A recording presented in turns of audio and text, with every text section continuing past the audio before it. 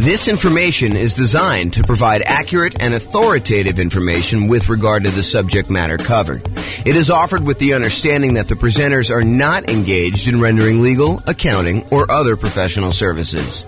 If legal advice or other expert advice is required, the services of a competent professional should be sought. Welcome to the Round Rock Real Estate Investing and Real Estate Financial Planning Podcast. Learn all about investing in real estate in Round Rock, Texas, with a combination of real estate financial planning and modeling with numbers specific to Round Rock, plus syndicated, more generalized recordings of live and pre-recorded real estate investing classes, not all of them specific to Round Rock. Be sure to stay tuned after the podcast for a message from our sponsors. Okay, I'm back. And now we're going to go over your financial independence. Specifically, what does it mean for you to be financially independent? And we want to look at this more than just sort of like generic concepts. We really want to dig into this a little bit. And then specifically what we'll do once you kind of get a gauge of what it means for you to be financially independent is, does buying this property, because remember, this is coaching for you to be able to buy a property in the next 90 days that moves you toward being more financially independent, toward your goal of financial independence while prices are high, interest rates are high, and rents are lagging. So does buying this property move you closer to financial independence? We need to look at what financial independence is mathematically for you. So let's define it so that we can answer this question. So this is financial independence. And I like to think of financial independence as having 5 parts. And if you want to simplify it even more, it's really 3 parts, and then one of them is really 3 things. Okay, so if you want to think of it that way. So what it is number one, because we're talking primarily about real estate and rental real estate, it is the net positive cash flow from rental properties. That means you take all the income from your rental properties, the rent, and any other income you might have, minus all of your expenses, including vacancy, principal and interest on the loan, taxes, insurance, private mortgage insurance if you've got PMI, maintenance, management, all of the expenses on the property get subtracted out, and whatever is left over net after all of that is what your income is that counts toward you being financially independent. Okay, so that's net positive cash flow from rental properties. The second thing is any invested assets you have, not counting the real estate. We do not count the equity in the real estate twice. That already got counted when you had the net positive cash flow from rental properties. So any other invested assets you have, things that you have invested in, things like stocks or bonds, or if you're doing hard money loans where you are the person lending the money, that is another asset that we consider to be invested assets. Things like that. You have invested assets times whatever your defined safe withdrawal rate is. So if you believe in the 4% rule, which is a rule that was kind of made famous by the Trinity study, where they talk about what percentage of the amount of assets you have invested in stocks and bonds could you, in quote, safely withdraw from your portfolio and not likely run out of money. So what's the amount you could safely withdraw? It's a safe withdrawal rate. So some people will use 4%, some people will use 3%, some people use 5%. It's whatever you feel comfortable with as far as that number goes. But that's the number 2 source of money for financial independence. So all other invested assets like stocks, bonds, or loans you have as a lender times your yearly safe withdrawal rate, that's number 2. And then the other 3 are all different sources of passive income. And they are, number 1, Social Security. So any Social Security that you're receiving, any annuities. If you went and you bought an annuity is money you give to an insurance company that they pay out. This is the layman's term, by the way, layman's definition. So any money you invest with an insurance company, you usually buy a lump sum amount, and then they pay you out a certain amount each year or each month based on how much you invested with them. And usually it's for your lifetime or you and your spouse's lifetime or something complex like that. I'm not going to go into a ton of details, but that's number 2 source of passive income, annuities. And number 3 is pensions. So all 5 again, net positive cash flow from rental properties, any invested assets you have times your safe withdrawal rate, and then the 3 sources of passive income, Social Security, annuities, or pensions. The sum of all of those must exceed your expenses in order for you to be financially independent. So if you think about it, you say to yourself, okay, I'm living on $2,000 a month, $5,000 a month, $10,000 a month, $100,000 a month, whatever your expenses are for you to kind of support yourself in whatever lifestyle you've defined for yourself when you are financially independent, when you no longer have to work. If all of the sources of income, net positive cash flow, invested assets times safe withdrawal rate, all three sources of passive income, when that exceeds the amount of money you need to live on, then you are considered financially independent. Okay, so now that we know that, what we have to think about is, what does that look like for us when we are retired, when we are financially independent, we stop working?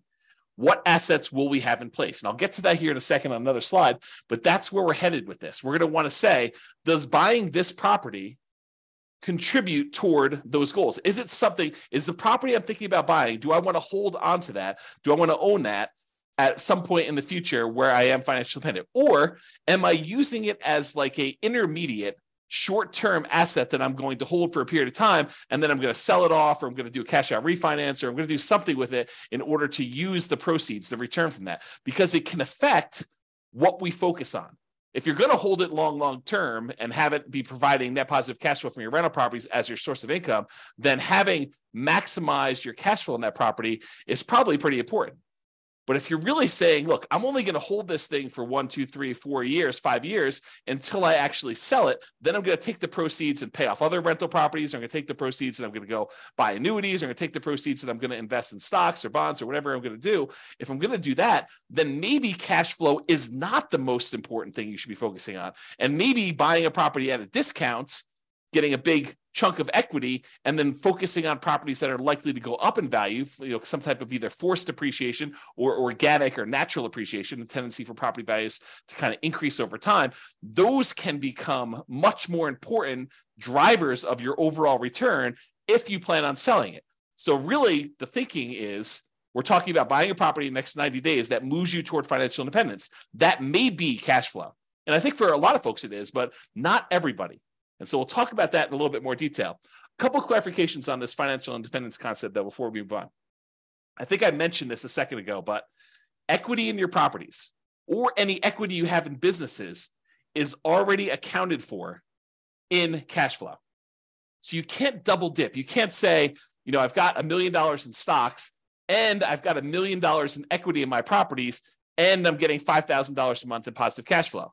No. You can't use the equity in the properties. You're already counting that as the cash flow on the properties. So in other words, another way of thinking about this is the cash flow you're getting on your properties is the return on equity.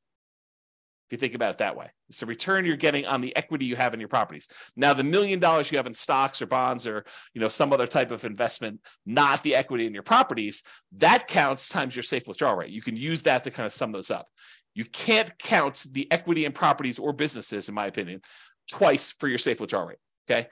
Any payments on loans you've made, so if you're the lender, if you're being a hard money lender and people are coming to you and they're borrowing money from you and you're loaning them money so they can go buy fix and flips and you're getting 6, 7, 8, 9, 10, 12, 15% return, whatever it is, 18% return on your money, then that is not, you can't count the 12% you're getting on that. You don't do it that way. You count the loans as part of your overall invested portfolio, and you use that safe withdrawal rate on that money. So even if you're earning 10, 12, 15%, whatever it is on making these hard money loans, you're still using the 3, 4, 5% safe withdrawal rate number in order to determine how that counts towards you being financially independent. Then the last kind of comment I have in here for clarification is dividends are also part of your invested assets. It's not like you can count those separately or in addition.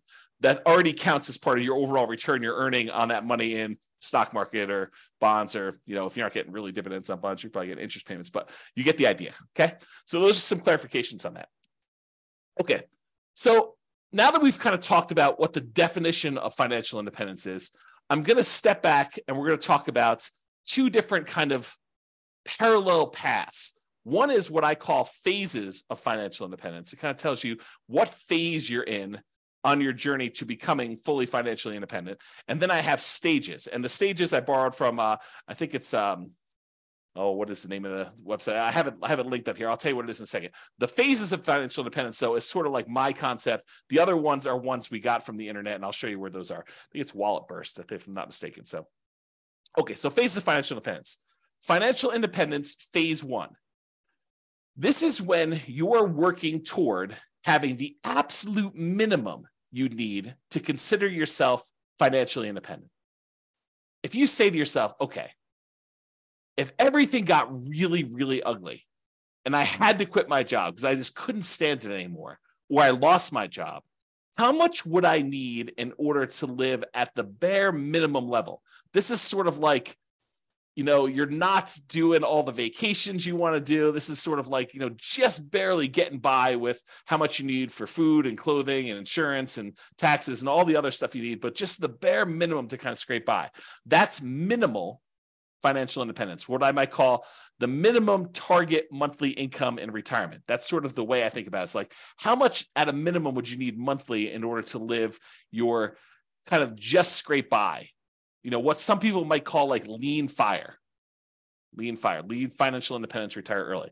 So phase one is when you're working toward having enough money where you would be financially independent with a minimum amount. So you're not there yet in phase one. You're working toward that. Phase two is you've achieved enough to have the minimum. So you've successfully achieved the minimum target monthly income in retirement, enough assets between rent on, the net positive cash flow on all your rental properties and any invested assets, have safe withdrawal rate, or any of the passive income sources, Social Security, pensions, or annuities. The sum of all of those meets your minimum threshold. That's the point where you get to where you're like, okay, I can take a sigh of relief. And if something really bad happened, I have enough to kind of scrape by. Then you're in phase two. In phase two, you have the minimum amount, but you're working toward the ideal amount where you are comfortable with your financial independence. This is more like you have your ideal monthly income. You're able to do the traveling you want to do. You're able to, have the things you want to have and kind of go out to eat a few times or whatever it is that means the ideal means to you. So you're working toward ideal. You've achieved minimum. You're working toward ideal. That's phase two. Phase three is you've met your ideal number. You've achieved the ideal number where you have enough coming in, where you are very comfortable. Some people might call that fat fire, where you're very, very comfortable and you have that, but you're working toward having a margin of safety for your ideal lifestyle. Because if the stock market declined or real estate values and rents went down or expenses on the properties went up or vacancy went way up because you have another pandemic or something like that, you could actually dip below your ideal and not quite have enough. So in phase three, you've achieved your ideal, but we're working toward you having a margin of safety such that if the market goes against you, you don't have to retrench your lifestyle. You don't have to reduce your lifestyle. And then phase four is you have greater than 2 times your ideal target monthly income in retirement, making your ideal lifestyle resilient and safe and continuing to work toward leaving a legacy. In my opinion, and you can do whatever you want with your money, but in my opinion, you want to get to the point where you have 2 times your ideal. And then after that, you can give away anything you want above that. But 2 times sets you up so that you are resilient and safe in case something happens and the market goes against you, where you can still maintain your existing ideal lifestyle. Okay. So those are the phases. Phase one, you're working toward your minimum. Phase two, you've achieved your minimum. You're working towards your ideal. Phase three, you've actually achieved your ideal, but you're working toward becoming safe. And phase four, where you're working on leaving a legacy because you have 2 times your ideal coming in. Okay, so those are the phases of financial independence. You might hear me talk about those. So I wanted to go over them so that you kind of understand where we're coming from with those concepts. Now, so Wallet Burst has their own kind of stages of financial independence, and you kind of will see these written around the internet. I don't know if they came up with this, but they did a really nice visual. And so I'll show you what it is.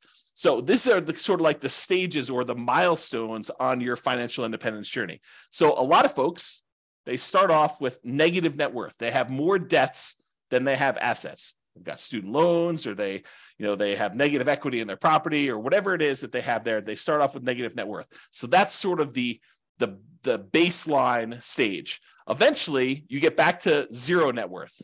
So that's an achievement from having negative net worth, where your liabilities are worth more than your assets is where you have negative net worth.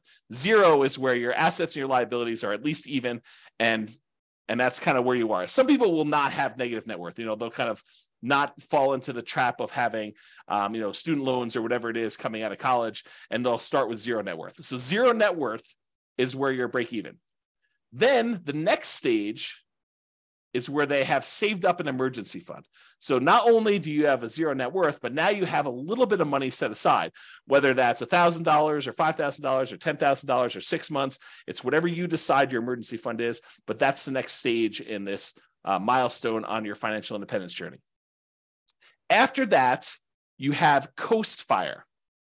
Coast Fire is where you have enough money set aside that if you didn't add another penny at all, you would be able to retire at whatever your ideal age is, whether that's 55, 65, whatever your number is, okay? But when you're at Coast Fire, when you've achieved Coast Fire, you have enough assets, rental properties, stuff invested in stocks or bonds or whatever it is, you have the safe withdrawal rate, all the passive income stuff, all those combined, such that if you just let them grow for the next 5, 10, 15, 20, whatever number of time it is until you're at your point where you want to be financially independent, if you just let the current assets you have grow, you would be financially independent. That's what Coast Fire is, because you can kind of coast into financial independence, retire early based on the assets you already have. You don't need to save anymore. It's another way of me saying that, okay? So then you could just live off of whatever you have coming in from your job. So you no longer have to, be working a really high-end job in order to have all this income coming in. If you want to simplify your life and go work at someplace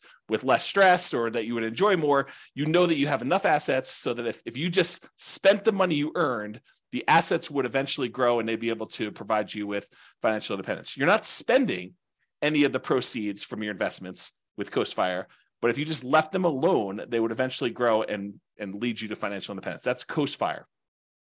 Barista Fire is where you have some assets, and combined with the amount of money you're getting from some of your investments, you can supplement it with a part-time job or a job that you really love doing that's not really a high income earning job, or maybe it is high income, it doesn't matter, but you're doing some work and you have some assets, some of your financial independence assets that are throwing off some money, and you're living on some of those. So it's a combination of you're living on some of the investments and you're getting some from your job. That's Barista Fire. It's like you work at Starbucks part-time for health insurance and to get 20 hours a week or whatever it is you want to do there, as an example. Okay, so that's Barista Fire. Lean Fire is where you have enough that you could live that minimum target monthly income and retirement number, that minimum number. So you're able to just scrape by. You have enough assets where you don't even need to work as a barista anymore. You could sort of get by.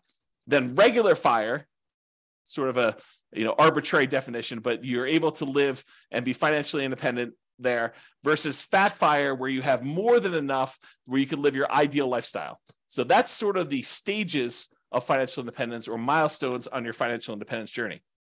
And in case you're wondering how the phases versus stages kind of overlap, phase 1, remember that's the one where we're working toward you becoming, you having your minimal target monthly income in retirement.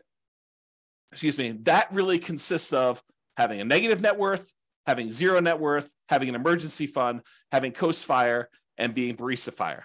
So all of those consist of phase 1 for me. Okay, so this is the normal wording you might hear online, have negative net worth or zero net worth or emergency fund or Coast Fire or Barista Fire. That's really what I would refer to as phase 1. You're working toward having that minimum or lean. Then phase 2 is you've achieved Lean Fire. So that's kind of where it is there. And you're working toward Ideal Fire. You're working toward Fat Fire. So phase 2 for me consists of Lean Fire and Regular Fire. Phase 3 consists of Safe Fire, which is what phase 3 is for me. That's Fat Fire in the normal kind of like nomenclature. And Fat Fire is when you have more than enough, you're living your ideal lifestyle. And then I also throw in phase 4 there as well, where you're working on leaving a legacy. You have more than 2 times your ideal, and it's much safer because the market can go down and you're not going to have to give up any of your ideal lifestyle in order to continue living at that level. Okay. So those are the different phases and also different stages for financial independence. Okay. So earlier, I talked about this idea of the financial independence budget. You want to know, I think you want to know 3 things. Okay. I think you want to know what your budget looks like now, what your expenses to live now are, and what your ability to save is now, what your financial independence budget looks like when you have just enough, that minimum target monthly income retirement in order to just scrape by. And then I think you also want to know what it would look like when you hit your ideal. So I think you really want to have 3 budgets. You want to have a budget for now. And then how does that look different if you had to cut back, scale back, and you no longer had a job, or you no longer wanted to work at your job and you wanted to live off your investments? What would your budget look like for that minimum one? And then what would your budget look like if you were living your ideal lifestyle? So it's kind of like those 3 different things we've got there. So we want to look at all of those to find out what your numbers are. And then once you have your numbers, we understand what your expenses are for each one of those. Then I think, in my opinion, you want to know what investments you need to support you at each of those levels. So right now you can write out whatever investments you have, right? That's your current budget. But eventually you want to get to that point where you're at your minimum target monthly income retirement, that kind of minimum you need. And then what investments do you think you would have at that point? How many rentals would you have? Are they free and clear? How much money in cash flow are they producing? How much is property 1 producing? How much is property 2 producing? How much is property 3 producing? How much is property 7 producing? However many you have. How much money do you have invested in stocks or bonds? What's the allocation mix? Do you have 50% in stocks, 50% in bonds? What percentage do you have in each? And then what's your safe withdrawal rate number for that? How much money do you think you'll get for Social Security? And when does that start? How much money are you getting from your annuities? Or how much money do you have for a pension? Not everyone has a pension, but how much money are you getting from each of those different sources so that you can see when I am at my minimum target monthly income in retirement, when I'm at that kind of lean fire number, what does my expense budget, my budget of expenses look like? And then what do my assets look like that will support me there? Then once you have that, and you do the same thing for ideal, right? You go look at whatever your ideal one is, you say, what assets would I have for each one of those? But once you get to that point, okay, I think when I get to my minimum target monthly income, I'm going to have 3 free and clear properties and $500,000 in stocks and bonds in whatever split I've got, 80-20 with 80% being in stocks, or whatever makes sense for you times your safe withdrawal rate. I'm going to have a little bit coming in from Social Security, but that's not going to start until I'm age, whatever it is, 65. And then I don't have any annuities and I don't have any pension. It's probably pretty common sort of setup. You've got some real estate, you got some money invested in stocks and bonds, and then you've got, nothing in, maybe a little in Social Security from your job, but probably not a pension, probably not any annuities, or maybe a different. So you go look at whatever you would need for that. And then you say, okay, where am I short? Right now I've got 2 rental properties, or I've got 6, but their cash flow is really poor. It's $100 or $200 a month when I really need to have $3,000 a month produced by these things. So I need to get to the point where I've got 6 now, but I need 3 and free and clear. And so the plan will be, which ones are you keeping, or are you going to sell all 6 and buy 3 new ones? You need to know, which ones are the ones that I'm going to pay off, and which ones am I using as sort of like rocket boosters to get me to the point where I could take the money, the proceeds from the ones that I've gained some equity in because the property value has gone up and I paid down the loan. I'm going to take that, pay all the expenses on selling it, take that money and pay off the ones that I have there in order to get to the point where it's my minimum target monthly income or my ideal. So really what you're looking to do is you're looking to determine what's your budget now, what's your budget when you're at that minimum target monthly income or lean fire, what's that budget when you're at your ideal target monthly income in retirement or fat fire? And what are the assets? What's the financial independence assets distribution, the allocation you have for each of those levels? What is it right now? What will it be when you're at that minimum? And what will it be when you're at that ideal? And you want to plan for that. Then the question to ask is, does the property I'm looking to buy right now move me toward that goal? If you're at, you're working toward your minimum, does it get me closer to that minimum target monthly income retirement? Is the property I'm buying one that I'm going to use as a rocket booster to pay off other properties because I'm not going to keep this to be free and clear? Or is this one of the ones that I want to ultimately pay off and keep long-term? It's kind of, what are you thinking with that property? What is it going to be for you? So that's what you want to be thinking about. And you want to do the same for ideal. Okay. And to help you, I've got a ultimate financial independence retire early budget. And it really is 3 budgets in one. It's got your current list of all your expenses, your minimum, that's your minimum target monthly income, your ideal, And then at the end, it will allow you to put in kind of your current annuity, Social Security, pensions, and net rental property cash flow. And it will tell you how much you need in stocks and bonds at whatever safe withdrawal rate you put in order to make up the difference. In some cases, it's zero because you're already there, right? And then it will do the same for your current, your minimum, and your ideal. And I probably will do a whole separate video walking you through how to use this budget. But your homework is to do the budget because you want to know, where am I now? What's my minimum? What's my ideal? And then does buying this new property move me toward that goal? Because one of the worst things we could do, maybe it's not the worst thing we do, but it's up there. One of the worst things we could do is we could buy a property that doesn't actually move us toward our goal. You know, maybe it's a property that cash flows, but maybe we don't need cash flow right now. Maybe what we really need to do is be paying off this other property. And maybe we shouldn't be focusing just in on cash flow if we can get an overall return higher if we look at all of the other aspects and not just focus on cash flow. Just as an example, imagine you're in a market where you have really good cash flow. Let's call it $200 a month on a reasonable down payment.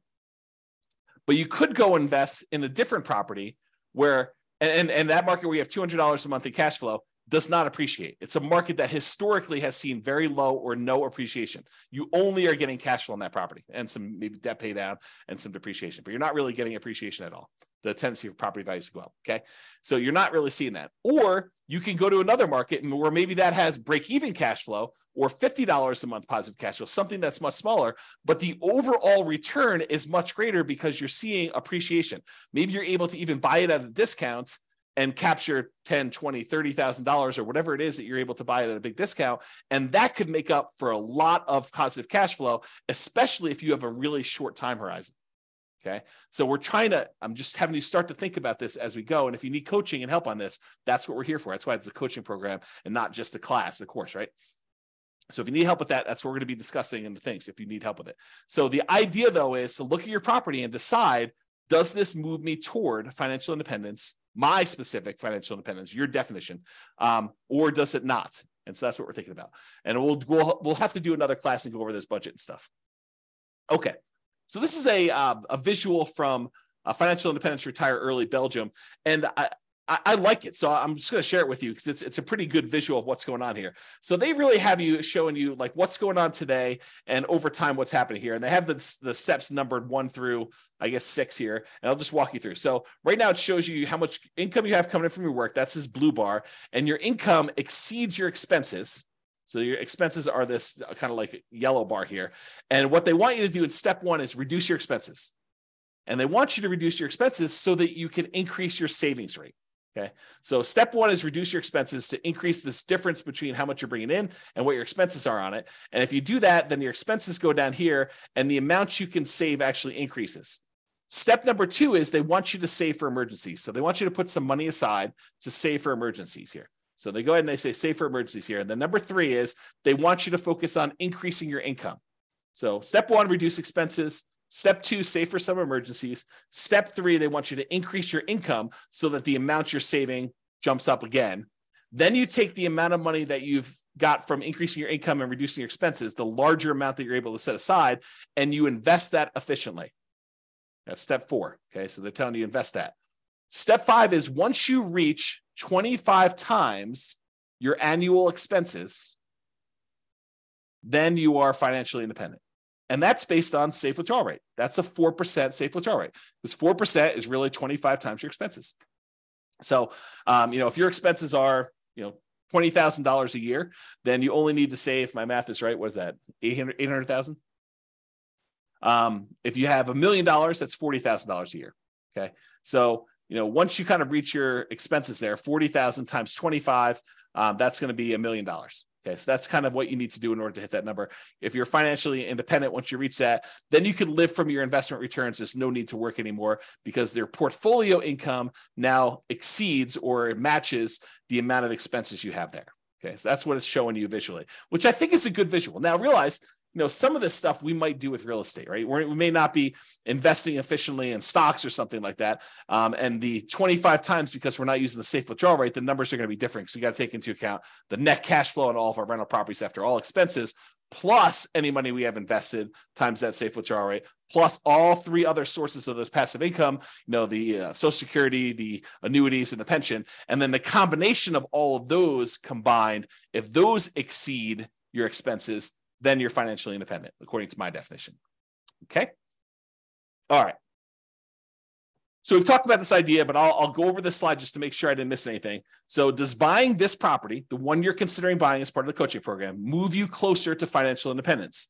Remember, what is financial independence mathematically for you? It's how much are you going to have in passive income, Social Security, pensions, annuities. You want to know that number.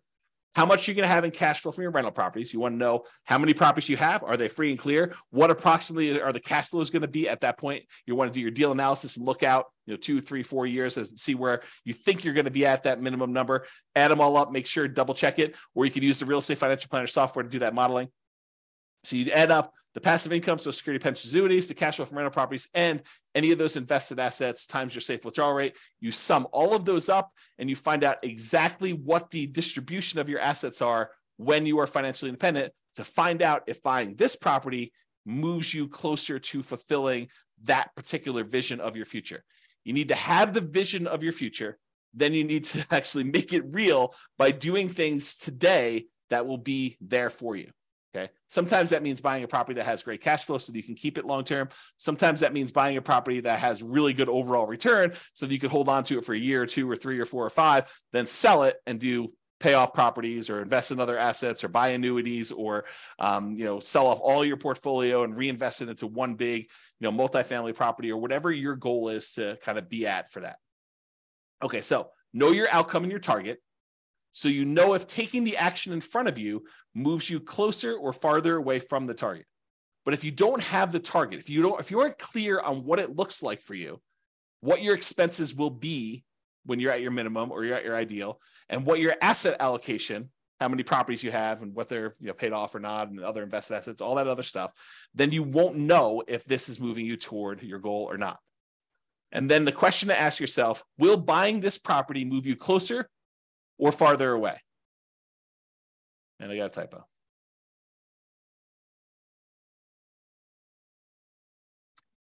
Or farther away. Okay, resuming. Okay. And if it's going to be farther away, should you wait? Should you wait for a better deal? And I'll do this analysis again. I'll do another special module probably once I get through the core 20 modules where I show you what the impact of waiting is. And I'll do the extreme waiting. I'll do the waiting of you save up money and buy properties all cash. Okay. And we'll show you what the penalty is for waiting. For most of you, it's not as bad as you think. And so waiting is not a bad thing to do. If it makes sense for you to kind of like save up a little bit more, then that's not the worst thing in the world. It doesn't penalize you as much as you might think. And I'll show you exact numbers on that. Okay. And rarely in life is something a straight line. Usually there's zigging and zagging. You may be acquiring more properties than you need with the expectation of, higher than stock market rates of return when you're investing in these properties because you're actively managing them. And then you're able to eventually sell some of those properties off and pay off others, or convert the proceeds to investing something other than real estate, like stocks or bonds or whatever else you're investing in, or annuities, and then live off the safe withdrawal rate or the annuities or whatever else you're investing in. So a lot of times it's not straight line where you're buying a property and you're immediately paying that thing off. In fact, we'll do math and I'll show you which one's faster and safer, because we'll look at the measures of risk as well in the coaching. So we'll look at and say, look, if you do it this way, you're getting this return by paying off your debt, which is usually the return. The return you're getting is the interest rate on your mortgage, which when you have a 7% mortgage isn't probably the worst thing in the world to pay off. But if you've got a 3% or 4% mortgage, maybe that's not the one you want to pay off. If you can invest in something else and get higher than a 3 or 4% return, especially if it's a very solid, very likely return. Okay. So your intentions, your desires, and your plan can and probably will change over time. So we're taking a snapshot today of your best guess as to what you think it'll be when you get to your minimum. But a year from now, when you have more numbers, you have better numbers, you're like, okay, well, now my properties went up a lot faster than I thought. I got a lot more equity than I thought. And maybe my cash flow is better than I thought or worse than I thought.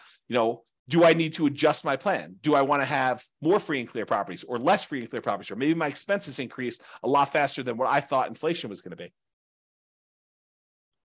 So all of these things can and probably will change. So your plan's not set in stone. There's no perfect plan, but planning is helpful. It gives us something to aim for so that we're likely to move toward that, even if we have to adjust a little bit later. Okay. So I think a lot of real estate investors have cash flow as their goal.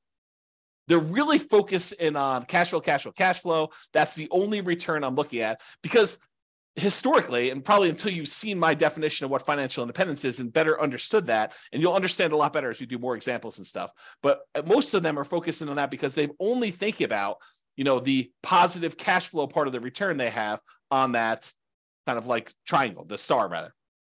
So they look at it and they're like, hey, look, I'm getting this cash flow part of it. That's the only one I'm focused on. So I really need to focus on positive cash flow when I'm buying these properties. But realize that's not the only solution.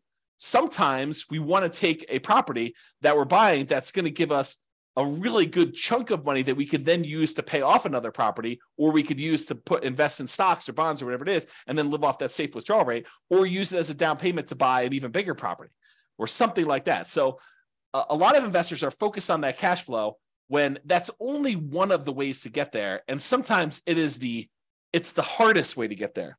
And we'll look at a lot of examples as we dig into this and during the coaching stuff together, but that's really the thinking. Okay. So cash flow isn't everything. Passive income from Social Security, pensions, annuities, the net cash flow from rentals, and then that yearly safe withdrawal rate are all 3 or 5, depending if you think of the passive income as 3 different things or you think of it as one, but they're all different ways to get you to financial independence. So it doesn't have to be cash flow. In fact, it sometimes is better to not do cash flow.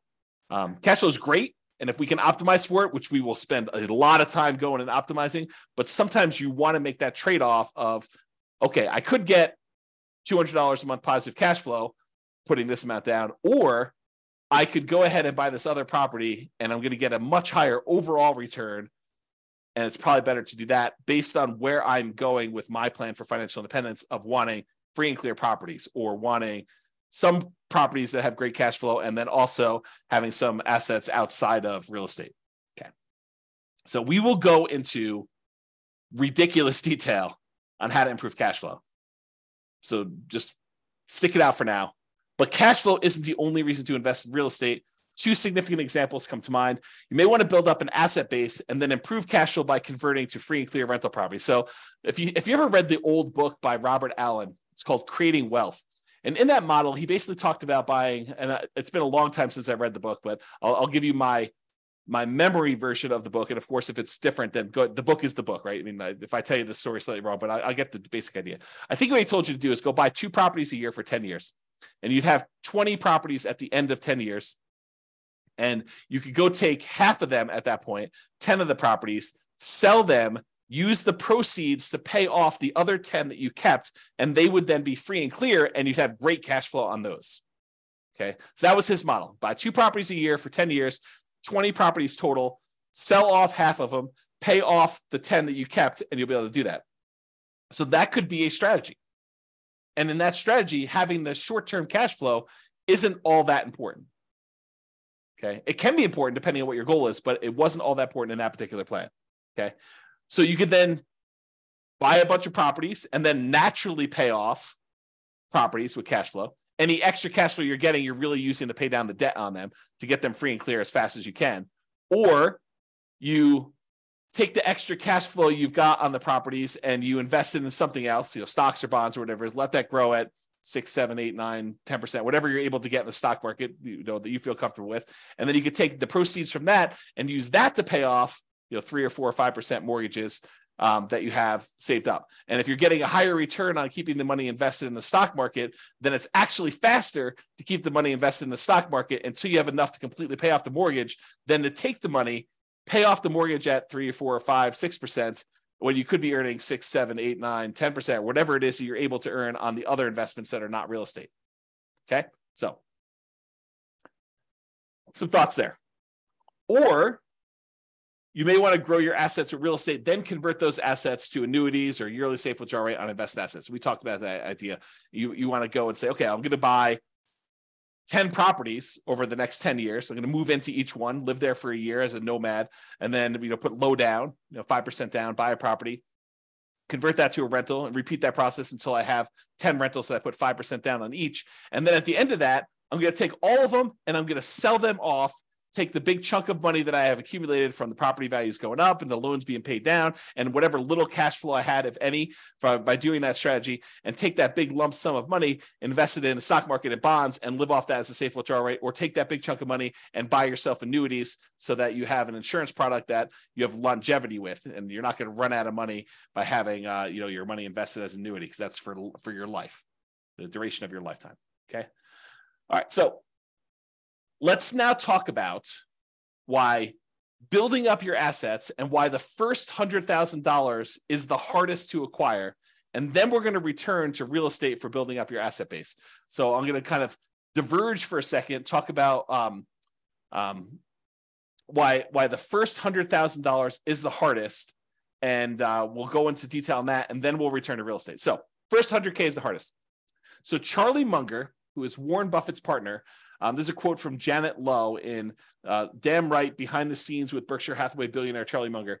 So here's the quote. Charlie Munger has said that accumulating the first $100,000 from a standing start with no seed money is the most difficult part of building wealth. So this is me commenting now. So he's basically telling you that first $100,000 that you take the time to acquire is the absolute most difficult part of building wealth. You got to do the first one. In a lot of cases, buying that first owner-occupant property with nothing down, or 3% down, or 3.5% down FHA, or 5% down conventional loan, moving in there, living there for a year or two, and then converting that one to a rental when you finally saved up to buy the next property with nothing down again, do a VA or USDA loan if you hadn't done one before, or saving up 3% down and doing your your conventional loan, or doing 3.5% down FHA to buy a single family home, or a duplex or a triplex or a fourplex, and kind of repeating this process until you get to the point where you've now got $100,000 in equity. You need to do whatever it takes in order to get there. That's what he's basically telling you. And he's talking about stocks, but I've converted it to real estate for you. Okay.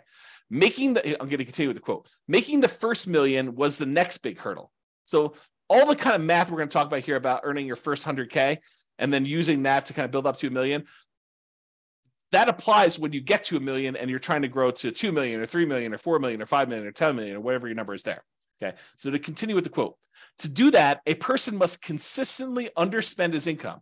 You need to be saving money. And I'll continue with the quote. Getting wealthy, he explains, is like rolling a snowball. It helps to start on the top of a long hill, start early, and try to roll that snowball for a very long time. The longer you have where you're investing and you've got this money working for you, the better off you're going to be. Okay. So here's another quote from Charlie Munger. Same idea though. The first 100,000 is a bitch, but you got to do it. I don't care what you have to do. If it means walking everywhere and not eating anything that wasn't purchased with a coupon, find a way to get your hands on $100,000. After that, you can ease off the gas a little bit. Okay. So do whatever it takes in order to get that kind of lump sum, that seed capital of $100,000 to be able to start from there. And then you can kind of grow it. So this is going to show you if you were investing $10,000 per year at 7% interest, and I assume that you added the $10,000 the last day of the year or the first day of the next year, if you want to even think about it that way. And so in year one, at the end of year one, you put $10,000 in. So you didn't earn any interest on the money in that first year. But then in year two, you earned $700, 7% on the $10,000 in interest, and you added another $10,000 at the end. Okay, so in year two, at the end, you have $20,700. In year three, you have about $32,000 and change. Year four, you have $44,000 and change, then $57,000 next year, $71,000, $86,000, till finally 7.84 years from starting, where you're saving $10,000 a year, you've saved up your first $100,000. That's assuming a 7% return. Now, real estate typically has slightly better returns than that. And so we'll talk about what the returns are for real estate in another class, and we'll go into some detail as to how you could speed that up, especially if you're buying some properties at discounts or whatever you're doing there. We'll talk about some of those strategies. But it took you 7.84 years with you saving $10,000 a year to get to that first $100,000. So you might be a little bit discouraged, thinking to yourself, man, if it takes me 7.84 years to get to 100,000, if I have to do that 10 times in order to get to $1 million, if I want to have $1 million saved up for retirement, that's going to be like 78 years to get there. It doesn't work that way, though, because the first year is the hardest. It's the longest to do that. Saving the same $10,000 that you were saving in the first year, it only takes you 5.1 years to earn that next $100,000. So to go from $100,000 at the end of 7.84 years, it only takes you 5.1 more years in order to get to the point where you have 200,000. That's 35% faster than the first one. So this speeds up. Then, in order to do the third 100,000, to get the 300,000 total, it only takes you 3.78 years for that third one. Then it only takes you 3.01 years for the next 100,000 to get to 400K. Then it only takes you 2.5 years in order to get to 2.5 to get to 500,000. So it's getting progressively faster. You went from 7.84 years for the first 100K to 2.5 years in order to get that 400 to 500 growth. And you're investing the same amount. You're investing $10,000 a year. But the rest of it is coming from the investment growing at 7% per year. Okay. In order to get to $1 million, okay, it takes you, what is this total time here? A little bit more than about 30 years or so. But what's interesting is it took you 7.84 years in order to earn that first $100,000, but it only took you 6.37 years, or a year and a half less approximately, to earn the last 400,000. So in the time it took you to earn the first 100,000, in less time it took you to earn the last 400,000 on your way to $1 million. That should blow your mind, right? You're thinking to yourself, it took 7.84 years in order to earn that first 100K, but it only took me six years and change to earn 400,000 toward the end because of compounding. Okay. So another way to think about this, it took you 25% of the entire time to get to $1 million to earn the first $100,000. It took you about 75% of the time, 74.5, in order to earn the rest of the 900,000. Or the second 100,000 took you 16.6% of the time. It took you a little bit less than 60% of the time to earn $800,000, which is crazy. And that's why you need to do everything you can in order to get that first 100K, which for a lot of folks, that's going to be buying an owner-occupant property with a low down payment, like 3% down conventional or 0% down VA or USDA if you're a veteran, or if you're willing to live in a rural area outside of your town and commute in, put in whatever it takes in order to do that. If it means commuting to work for a year in order to be able to buy a USDA property with nothing down, and then you're eventually able to rent that property out and move to another property, that would be worthwhile. Okay. Or, put 5% down conventional property. If you've got that, or 3.5% down and buy a duplex or a triplex or a fourplex, or buy a single family home with 3.5% down. You could do that with the 3.5% down loan program. We're going to get into financing here in next class. Or you just go ahead and buy, traditional 20% down payments if you've got those, 15% down payment if you're willing to do PMI, 25% down if you want to improve your interest rate, which we'll talk about all these strategies when we get to financing. Okay. All right. So that was all using 7% return on your money, but leveraged real estate's probably not 7% per year. Now it could be less, but it's usually higher than 7% when you account for all of the different areas of return, which we're going to talk about in the return quadrants module. You have appreciation, the tendency for property values to go up over time. You've got that cash flow number, which is your net of all your expenses on your property, any income you've got coming in, including rent, minus vacancy, taxes, insurance, maintenance, management, all that stuff. And in some cases, that will be negative, but the overall return might still be positive because appreciation and the other returns are still big enough that they overcome the negative cash flow. You have debt pay down is another area of return. So the amount of money you're earning by paying down how much you owe on the loan each month, if you've got an amortizing loan. which we're going to go over all this detail in the modules, but it's kind of a preview. And then depreciation, the tax benefits of owning the rental property. When you take into account all those returns, plus the return from reserves, which we didn't really talk about here, then you'll be able to see that that's probably greater than 7% overall, especially if you're leveraged. Okay. And especially if you acquire an owner-occupant property, one you're going to move into with little or nothing down. You put very little down, the returns get crazy because the return is a small number. If the return is large on the small amount that you put down, with 0% down or 3% down or 3.5% down, the returns just get out of whack, crazy good. And maybe even convert it to a rental after living in it for a year using the nomad strategy, which is nomad strategy is that buying a property as an owner occupant, living there for at least a year. It's a requirement of the lender that you live there for a year. And then after the year, you can convert it to a rental and you have very little money left in the deal.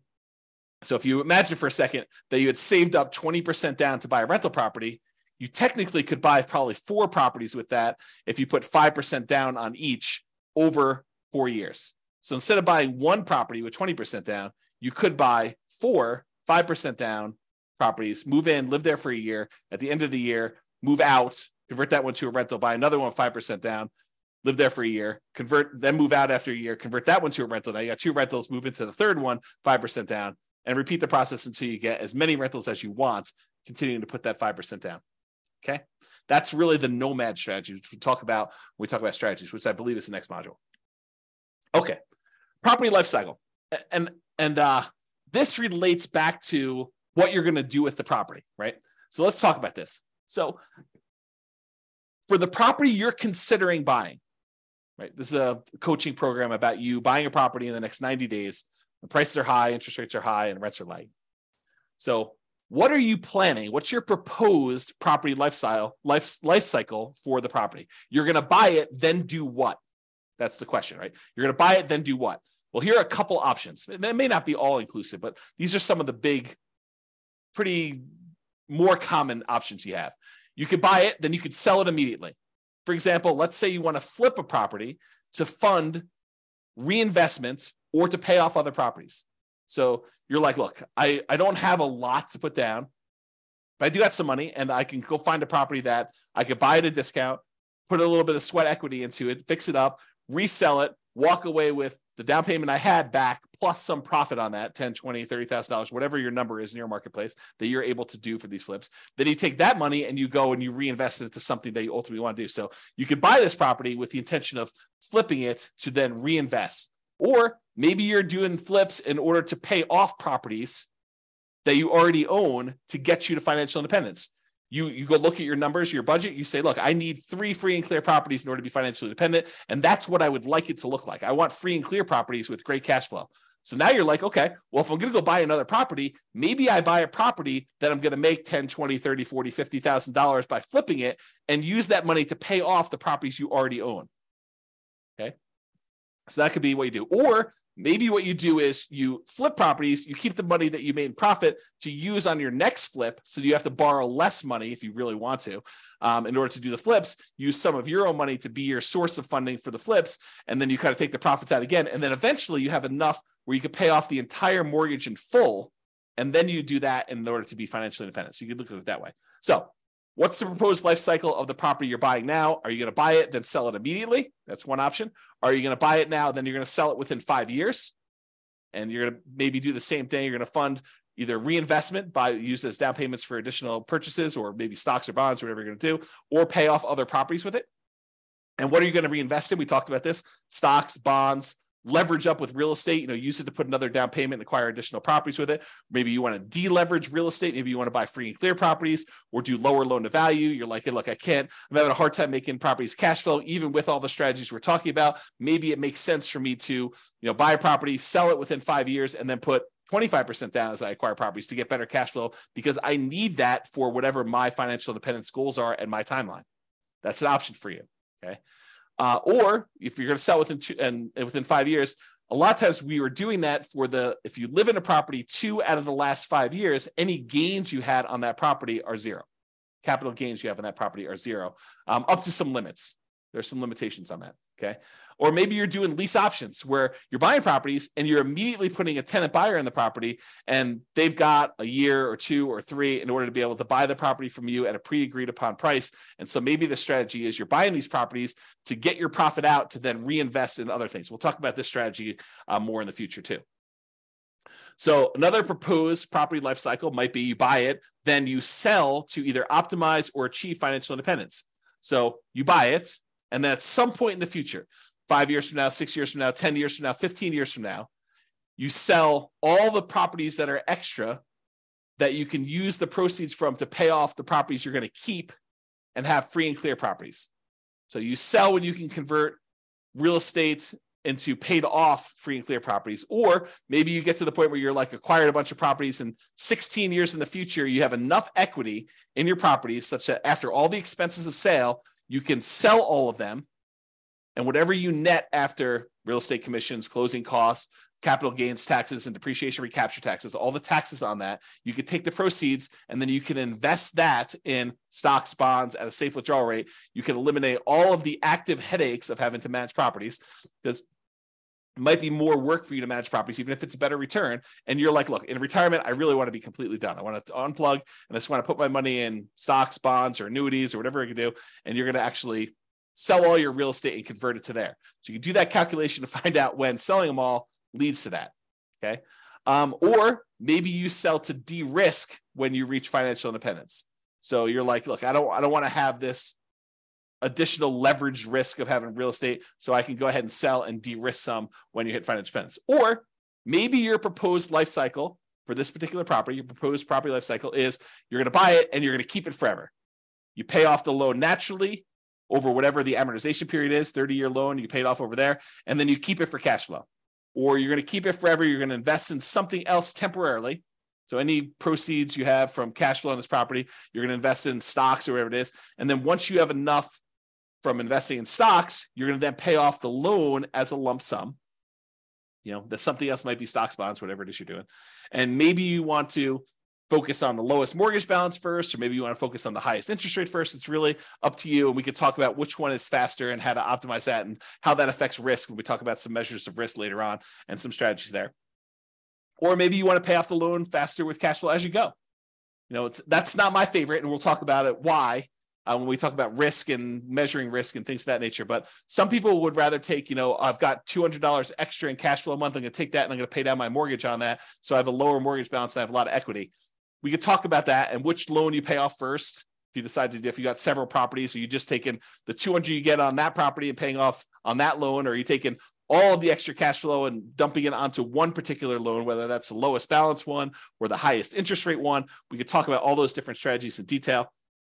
But this is what you could do with the proposed life cycle of the property you're considering buying. Or maybe you keep it forever, and then eventually you do a rate and term refinance. So let's say when you bought it, you had a 7% interest rate, and now interest rates are back down to 5% or 4%. You can do a refinance where you actually change the interest rate from 7 to 5 or 4, whatever it is right then, and then you get an improved cash flow on that property. Or maybe the interest rate's the same, but you've paid down enough of the loan that if you pushed it out and made it a 30-year loan again, maybe you have 10 years left on the loan, but if you push it out, make it a 30-year loan at this point, that will also lower your payment.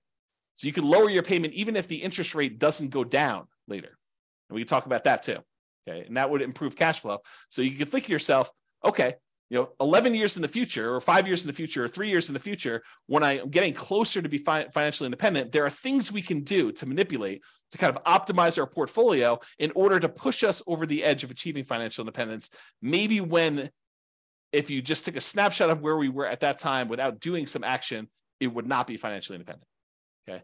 Or maybe you decide, I'm going to buy the property now, I'm going to keep it forever, but I'm going to do a cash out refinance. So maybe you get to the point where you paid off the property, and one of the strategies you have is you're going to take one property that's free and clear, and you're going to do a 75% cash out refinance where you get cash, you borrow money from that property, and you live off the cash.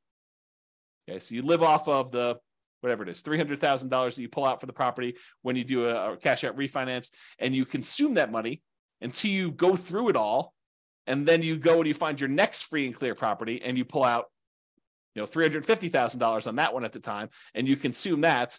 Or maybe you pull out $300,000 and you use that to put a down payment, 50% down or whatever it is you're going to do on a property so that your overall net cash flow is improved. Okay. And we'll talk about those strategies as well. But that's sort of like the thinking of what are you going to do with this property? You're going to buy it, sell it immediately, sell it within 5 years, sell it eventually to optimize or achieve financial independence with my other properties or other portfolio stuff, or you're going to keep it forever and do some of those options. So those are what you're thinking about. So why does this life cycle thing matter? Well, if you plan to ultimately sell the property, then the overall return, not just cash flow, but the overall return might matter more than just cash flow. And I gave you this example before, where if you're in a market, you can get $200 a month in cash flow, but the property's not going to appreciate. Maybe you should not invest in that property if buying a property where the overall return is better is going to better serve you and get you to financial independence faster. And we'll discuss this in detail when we get to the module on return quadrants. But this is especially true if you have a very long horizon to achieving financial independence when the overall return matters more than the short-term cash flow. So we'll talk about that in detail too. If you plan to keep the property, you're not going to sell it, then optimizing for cash flow might be the primary goal. You might be looking for a property that has really good cap rate, because cap rate's ultimately going to be what the cash flow on the property is going to be once the property is paid off. Okay. And this is especially true if you're getting closer to financial independence. If you've got a really short time horizon, then the importance of this cash flow is probably more important in a lot of cases, not every case, but more important in most cases when you do that. Okay. So that's all I got for you on your financial independence. I wanted to give you kind of a structure as to what financial independence means, some different ways of thinking about that, what the kind of stages and phases are as we kind of move toward those, a budget for you to do for homework to kind of figure out what it means mathematically, specifically for you, both what you have now and what your expenses and income are now, what you will have when you're at your minimum target monthly income, what you have when you're at your ideal. And then we kind of talked about some of this property life cycle stuff and kind of things you can think about related to that. And we talked about why 100K is really hard to do, but it's really important for you to do it to get that asset base growing so that you can then do things with your assets and manipulate them over time and kind of optimize your portfolio. All right, so that's all I got. Check out the next module. I think we're going to do real estate investing strategies next. And we'll go over a whole bunch of different strategies and talk about like what you're planning to do. And then we'll tie it back to, does it move you toward being closer to your goal of financial independence? And as we go through this, we'll start optimizing for cash flow. Bye-bye for now. With home prices up, mortgage interest rates up, and rents up, but not quite enough to counteract the higher prices and interest rates, cash flow on rental properties in Round Rock is harder than ever. Book a call with the Real Estate Financial Planner to apply our proprietary 88 strategies to improve cash flow on your rentals. See the show notes for a link to schedule your call and improve your cash flow today. If you're a real estate agent, lender, or professional in Round Rock that wants to help our real estate investor listeners, consider reaching out to learn about collaboration opportunities with this podcast. We'd love to add more value to our listeners by having you assist our investors buy, sell, and finance their real estate investments. See the show notes to schedule a call to discuss collaboration opportunities.